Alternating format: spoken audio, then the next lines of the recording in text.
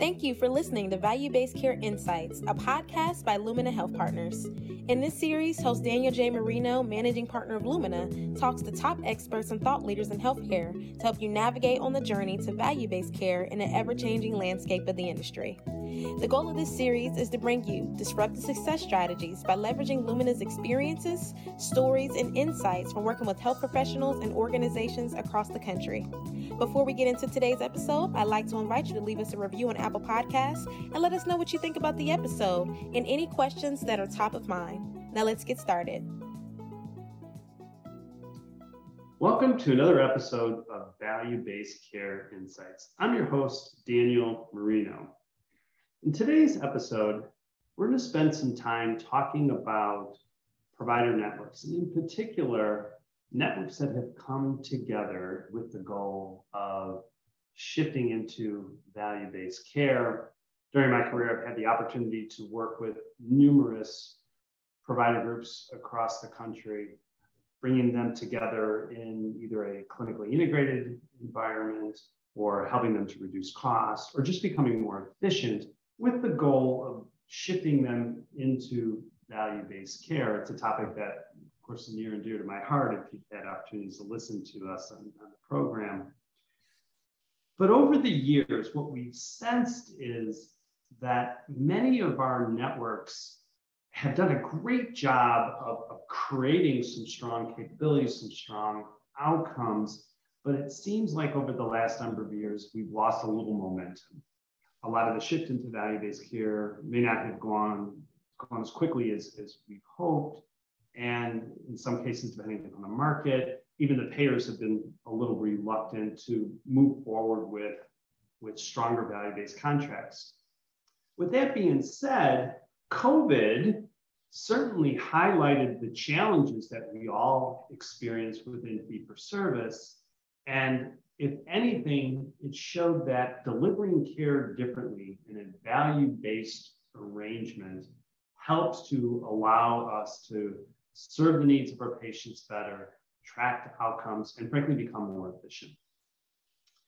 I'm very pleased today to have with us a guest who has done an exceptional job of advancing his network and really positioning his independent providers for success.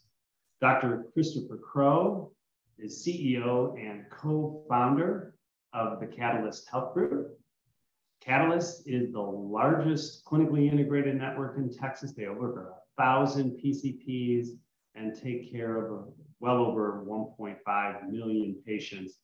Catalyst, who I've known and followed for a number of years, has done a fantastic job of changing the care model, changing the culture, changing the dynamics and so forth, aligning the providers, and really a fantastic job of serving the patients within their Northern Texas community. Dr. Crowe, welcome to the program. Hey, thanks for having me. Appreciate the intro. So Dr. Crowe, as I mentioned in my opening remarks, I've worked with a number of organizations around the country, and many of them, I think, have experienced a certain level of success. I think as they've started to contract, as they've started to expand, others have been a little bit slow to move. What has been some of the things that have driven your success within Catalyst that has allowed the momentum to continue to advance in the name of value-based care in support of your independent providers? Yeah, I think there's several broad things that probably most people would maybe put in these categories, but then it's how you fill in each of those categories to create a strategy that I think differentiates us.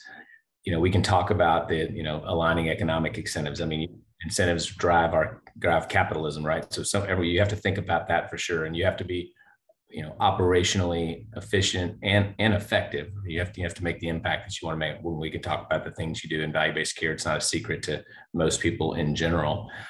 Where I think the biggest impact of difference makes is really around culture, and what's really, really, really important. And for us, we talk about our purpose and our core values, and just in generally, what is the alignment what keeps us aligned outside of there's the operations and the financial incentives, but what keeps us aligned?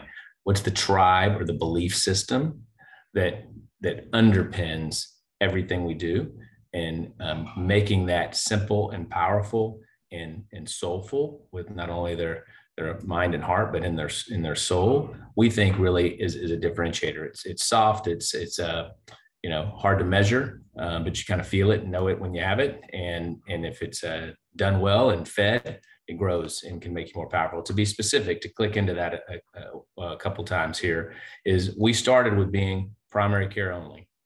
Mm-hmm. That's a choice that you make. And what that does is it allows you to move. You have a focused alignment right there. We don't have any private equity dollars in it. We don't have any it's not a hospital clinically integrated network. It's not connected. So you eliminate some other stakeholder incentives that wouldn't align necessarily with how PCPs take care of patients. So those two choices right there are pretty important. The third choice we made is we were going to make sure we did value-based care for all of the physicians' patient panel. People like to do just Medicare Advantage, an MSSP model to start. We actually started with commercial because that's where most of the patients were. And we wanted our physicians to adopt a care model. And the easiest way to adopt it is for it to be attached to most of its patients. Mm-hmm. Yeah, that makes a lot of sense. So little choices like that initially strategically have really propelled us. And then the culture that we aligned the physicians with is, well, why did you join? Well, of course they joined because we promised that we think that we could make better economics. But our mantra at Catalyst Health Group is we want to help our communities thrive. We get one spin around this earth. I grew up in a town that happened to have just 3 PCPs, and they did everything from the mayor to the city council to the head of the churches and school board. And so, they made a big difference before the term population health was a term. And I wanted to give back to my community that is in North Texas and now expanding beyond. And I thought, helping primary care physicians really do what they've been not only trained to do, but the promise of what study after study shows can happen when you have a long-term primary care relationship or more primary care physicians in a community, even in a fee-for-service world, what they can do. So imagine if you could help them transition to be able to take on a little more risk and a little bit of responsibility and accountability with more tools and services to really unleash the power of that relationship. And so we talked about the joy.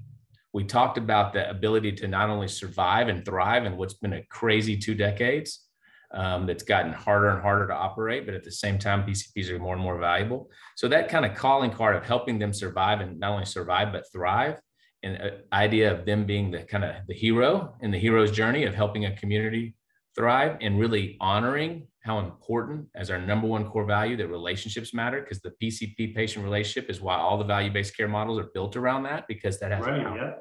So that's the calling card around our purpose and our core values.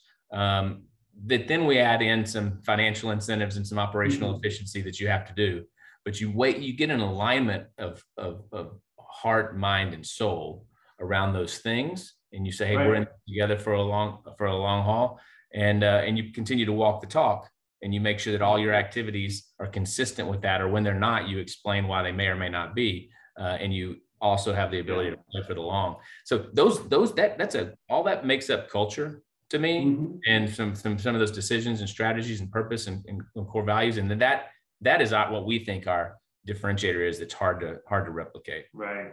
Well, and primary care these days is so challenged. When you look around the country, there's the independent primary care practice is almost becoming a dinosaur. It's the same to say, but that's really the case. Primary care physicians, due to some of the challenges of reimbursement and the costs associated with it, their compensation is not at the level that it really should be, given certainly the level of responsibility, and not to mention all of the work and the infrastructure that is required for primary care to be successful. So when I'm hearing you talk, it comes down to 3 things, right? It certainly comes down to the economics. So you have to have the right economic incentives.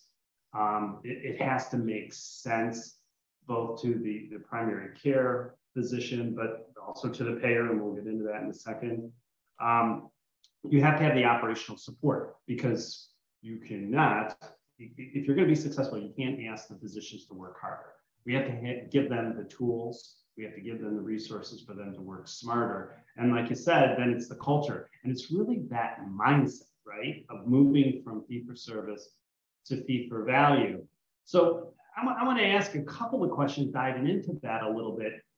When you started to have these conversations with the primary care physicians, and then even as you continue to advance your network, how are you bridging the gap between the financial incentives, the operational support that you have to provide to the physicians to ensure that they're going to be successful, and instilling that culture of trust, right? And that ability for them to sort of believe in you, that you're going to move things forward and work on in their best interest to not only support the patients, but to support themselves in their practice.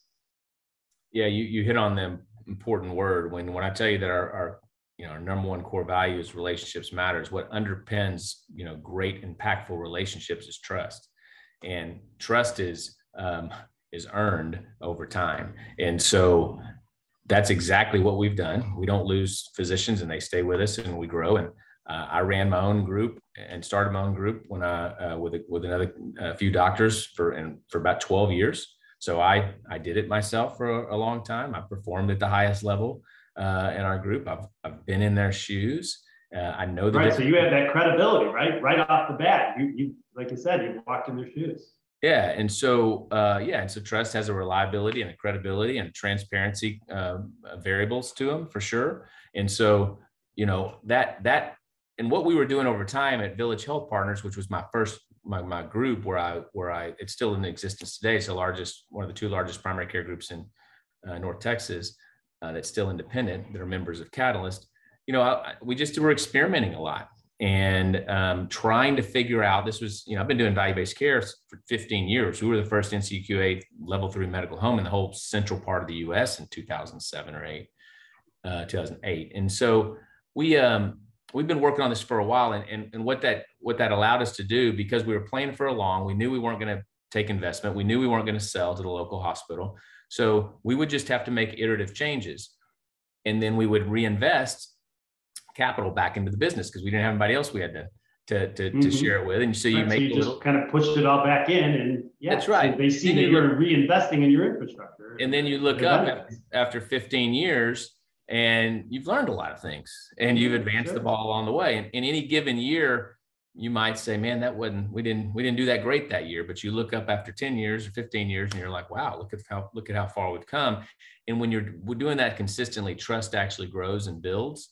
And so when you really start to push the operational button or the technology button or into new payment models, things that you could never just walk into a room and talk a physician into, you now are like, okay, well, whatever they're bringing, we know that they would never bring us anything that they don't think is going to make us better in either financial, clinical, time, or how our patients are going to feel about their experience with us. Now, we don't always get it right, but that's how you learn. That's how you learn, and that's how you evolve, right? And we say, we're sorry, here's where we missed, but here's what we learned. And so we think we'll do better this time. And so, you have that pattern over and over again through a good relationship, like anything we have in life.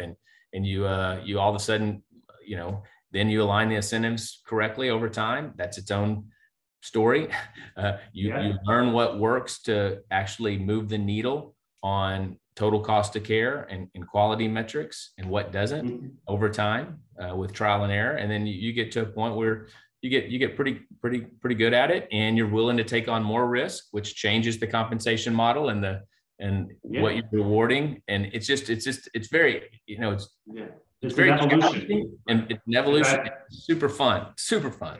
Yeah. Well, when I've said to organizations time and time again, this is a journey, and you have to take little steps. You move along the way. You have to celebrate the successes, and you're going to have a few challenges, and you need to know that going in, because it's not going to be 100% perfect, but you learn along the way, and you get a little bit smarter the next time as you're either moving into that next contract or working through, managing a certain cohort of patients or tracking a certain level of outcomes. You just get smarter along the way. No doubt. So, one of the questions what came to me as you were talking, and this is and often a challenge by many organizations, how did the payers respond as you started to move into value-based care in some of these contracts? I know in some of the markets that I had negotiated with, and even some of them I negotiate with now, some of them are scared of clinical integration.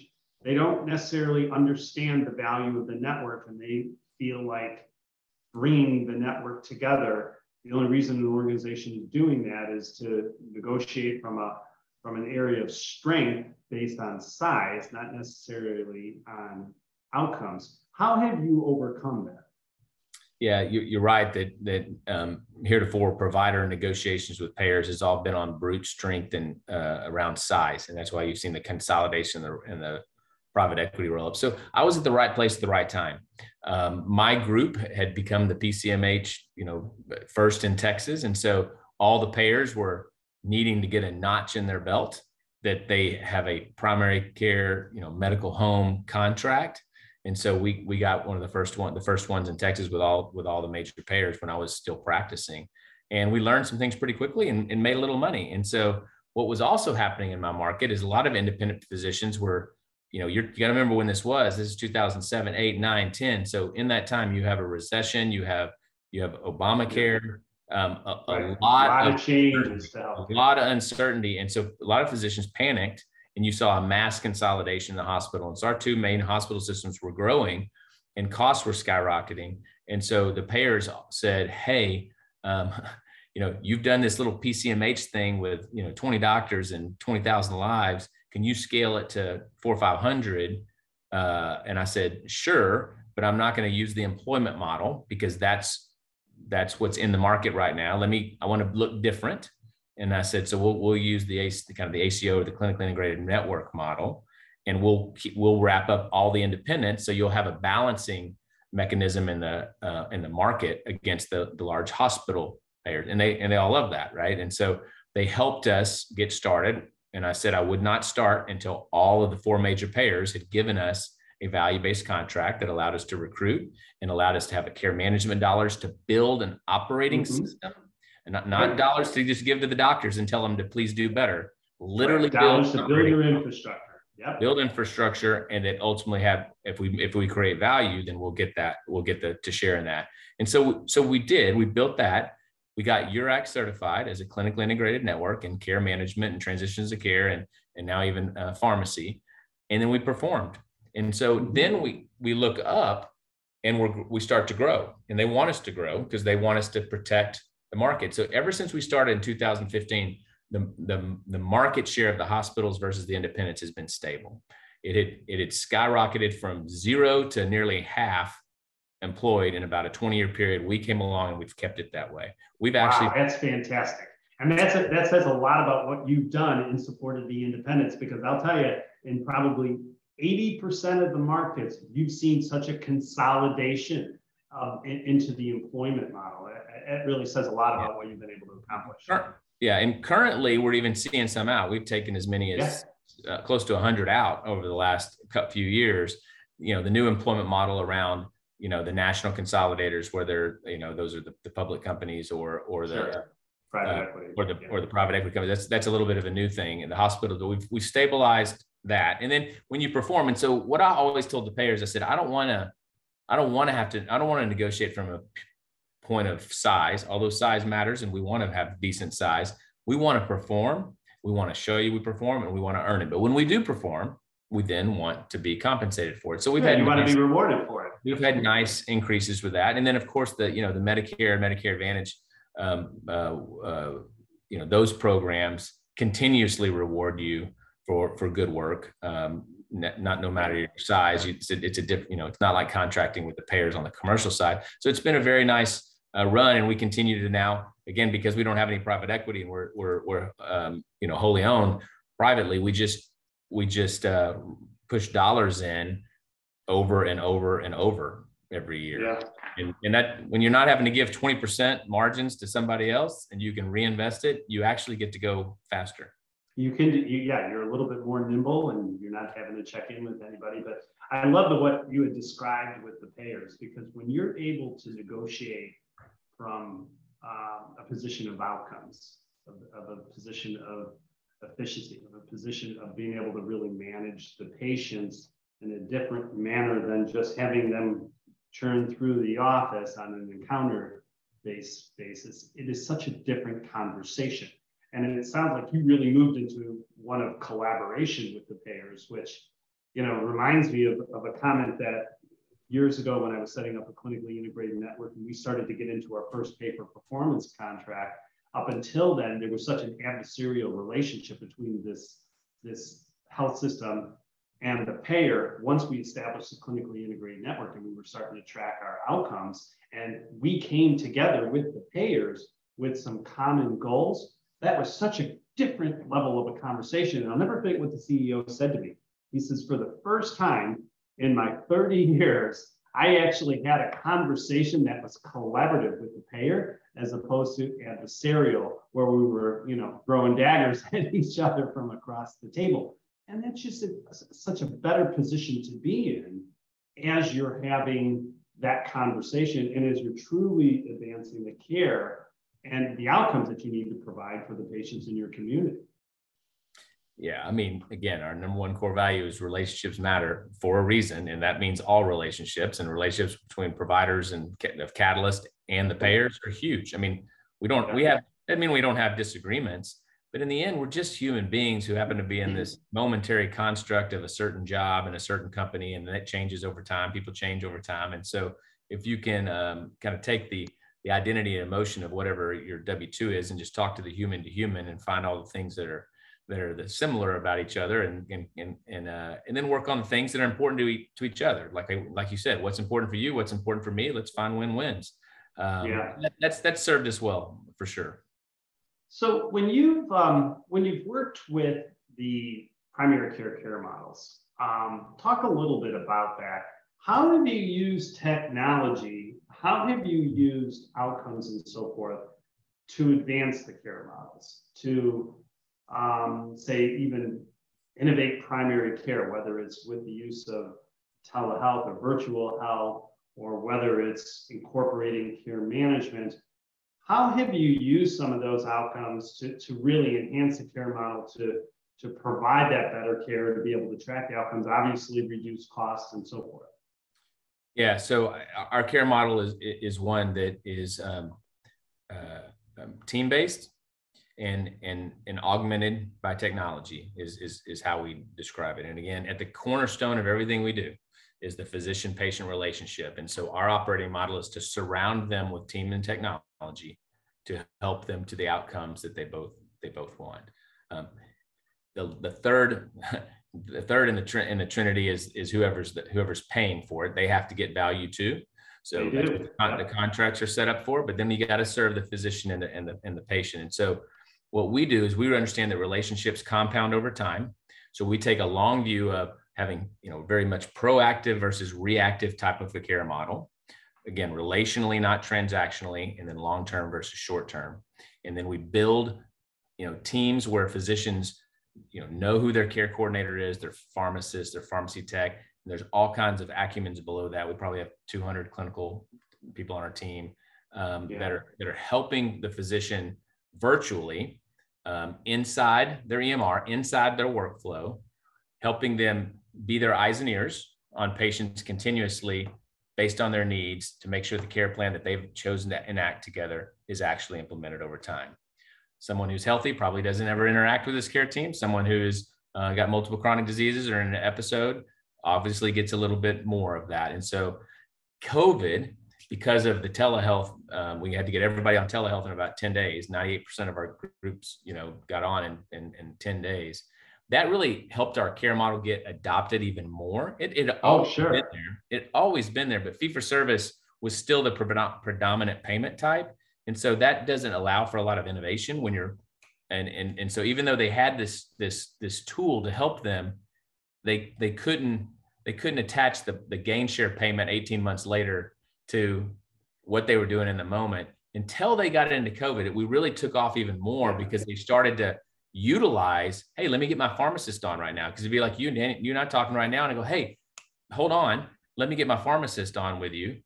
And they started to appreciate. So you come back into the office, and now they're used to utilizing the care team. And they know how to use these new tools and services and technology. They understand the value of tracking their patient rather than doing it with the technology we use, rather than giving them a tick sheet and or a business card, and how valuable that information is to help really change the market.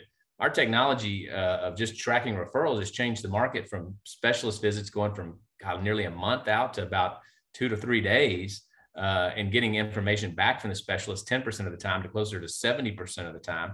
And all that accrues to the better experience of the patient. And if you believe that that's quicker to diagnosis and quicker to treatment, that creates, which it does, creates total cost of care improvement and experience improvement. I mean, everyone's winning in that scenario. So we'd been doing that for 4 or 5 years, having to kind of disruptive change, right? And then all of a sudden it's they get the value of it now, which is really helpful.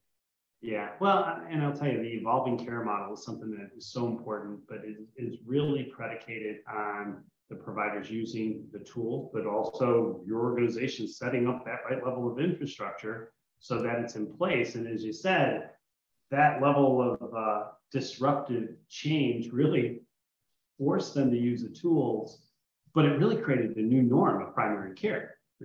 So, and by the time they ended up getting into the office, like you said, they were used to using it, which, fantastic, because then you're focusing on continuing to advance, not having to go back to what was the norm 2 or 3 years ago.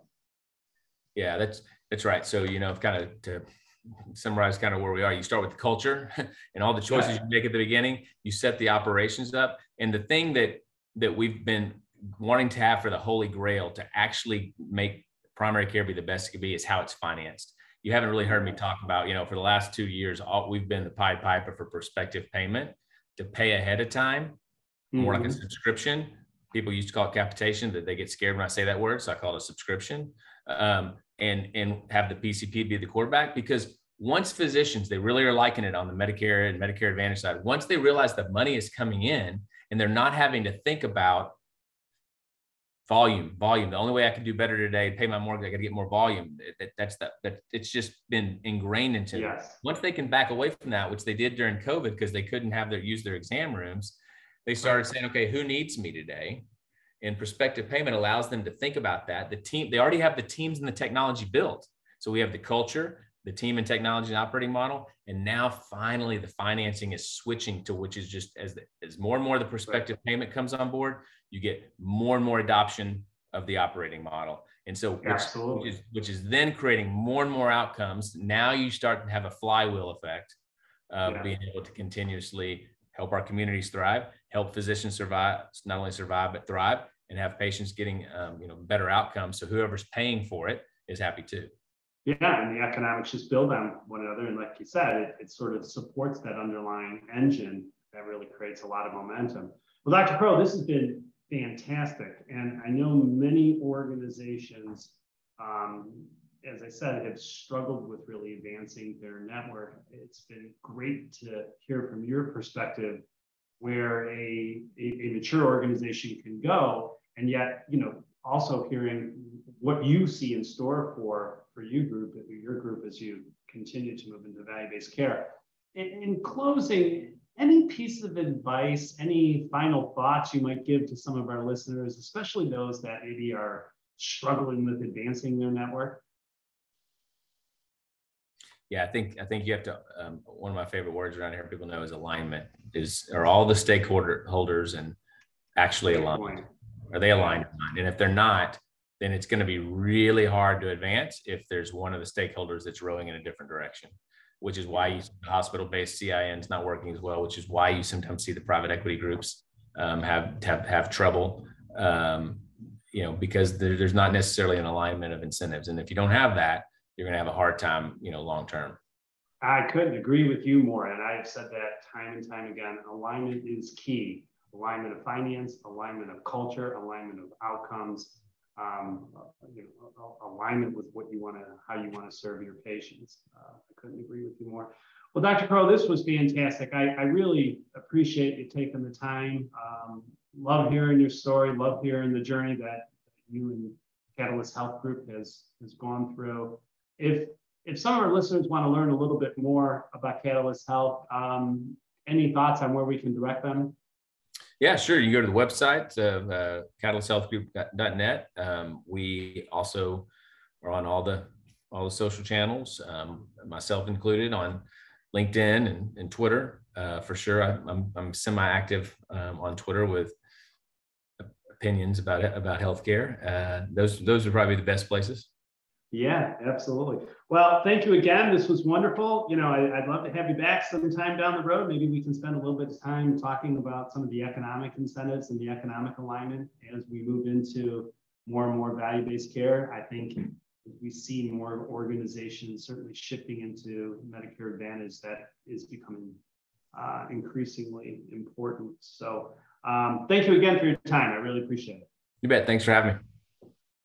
So in closing, as Dr. Crowe said, many organizations are certainly not only struggling with how to advance it, but they're having a little trouble getting traction. And yet you have many organizations, or a few organizations such as Catalyst Health Group, that have gained a lot of traction, have had some real successes, have created some strong incentives for the physicians and supported their physicians, as well as positioned their organization for success in value-based care. And at the end of the day, as I've said time and time again, it's the right thing to do for our patients. So in closing, I want to thank you for listening. Until next time, I'm Daniel Marino. Have a great day. We want to thank you for listening to Value-Based Care Insights podcast by Lumina Health Partners. Lumina is your partner on a journey to value-based care and all the pivots and challenges our industry faces daily. To learn more about us, visit us on luminahp.com. If you found value in today's conversation, subscribe to us on all major podcast platforms, including Apple and Spotify, and leave us feedback. Be sure to check out our show notes at luminahp.com/insights. Join us again where we continue to take a deep dive into what lies ahead and invite conversations with some of our colleagues and industry thought leaders on new trends that are emerging and how we continue to navigate and thrive. Until then, have a great day and stay safe.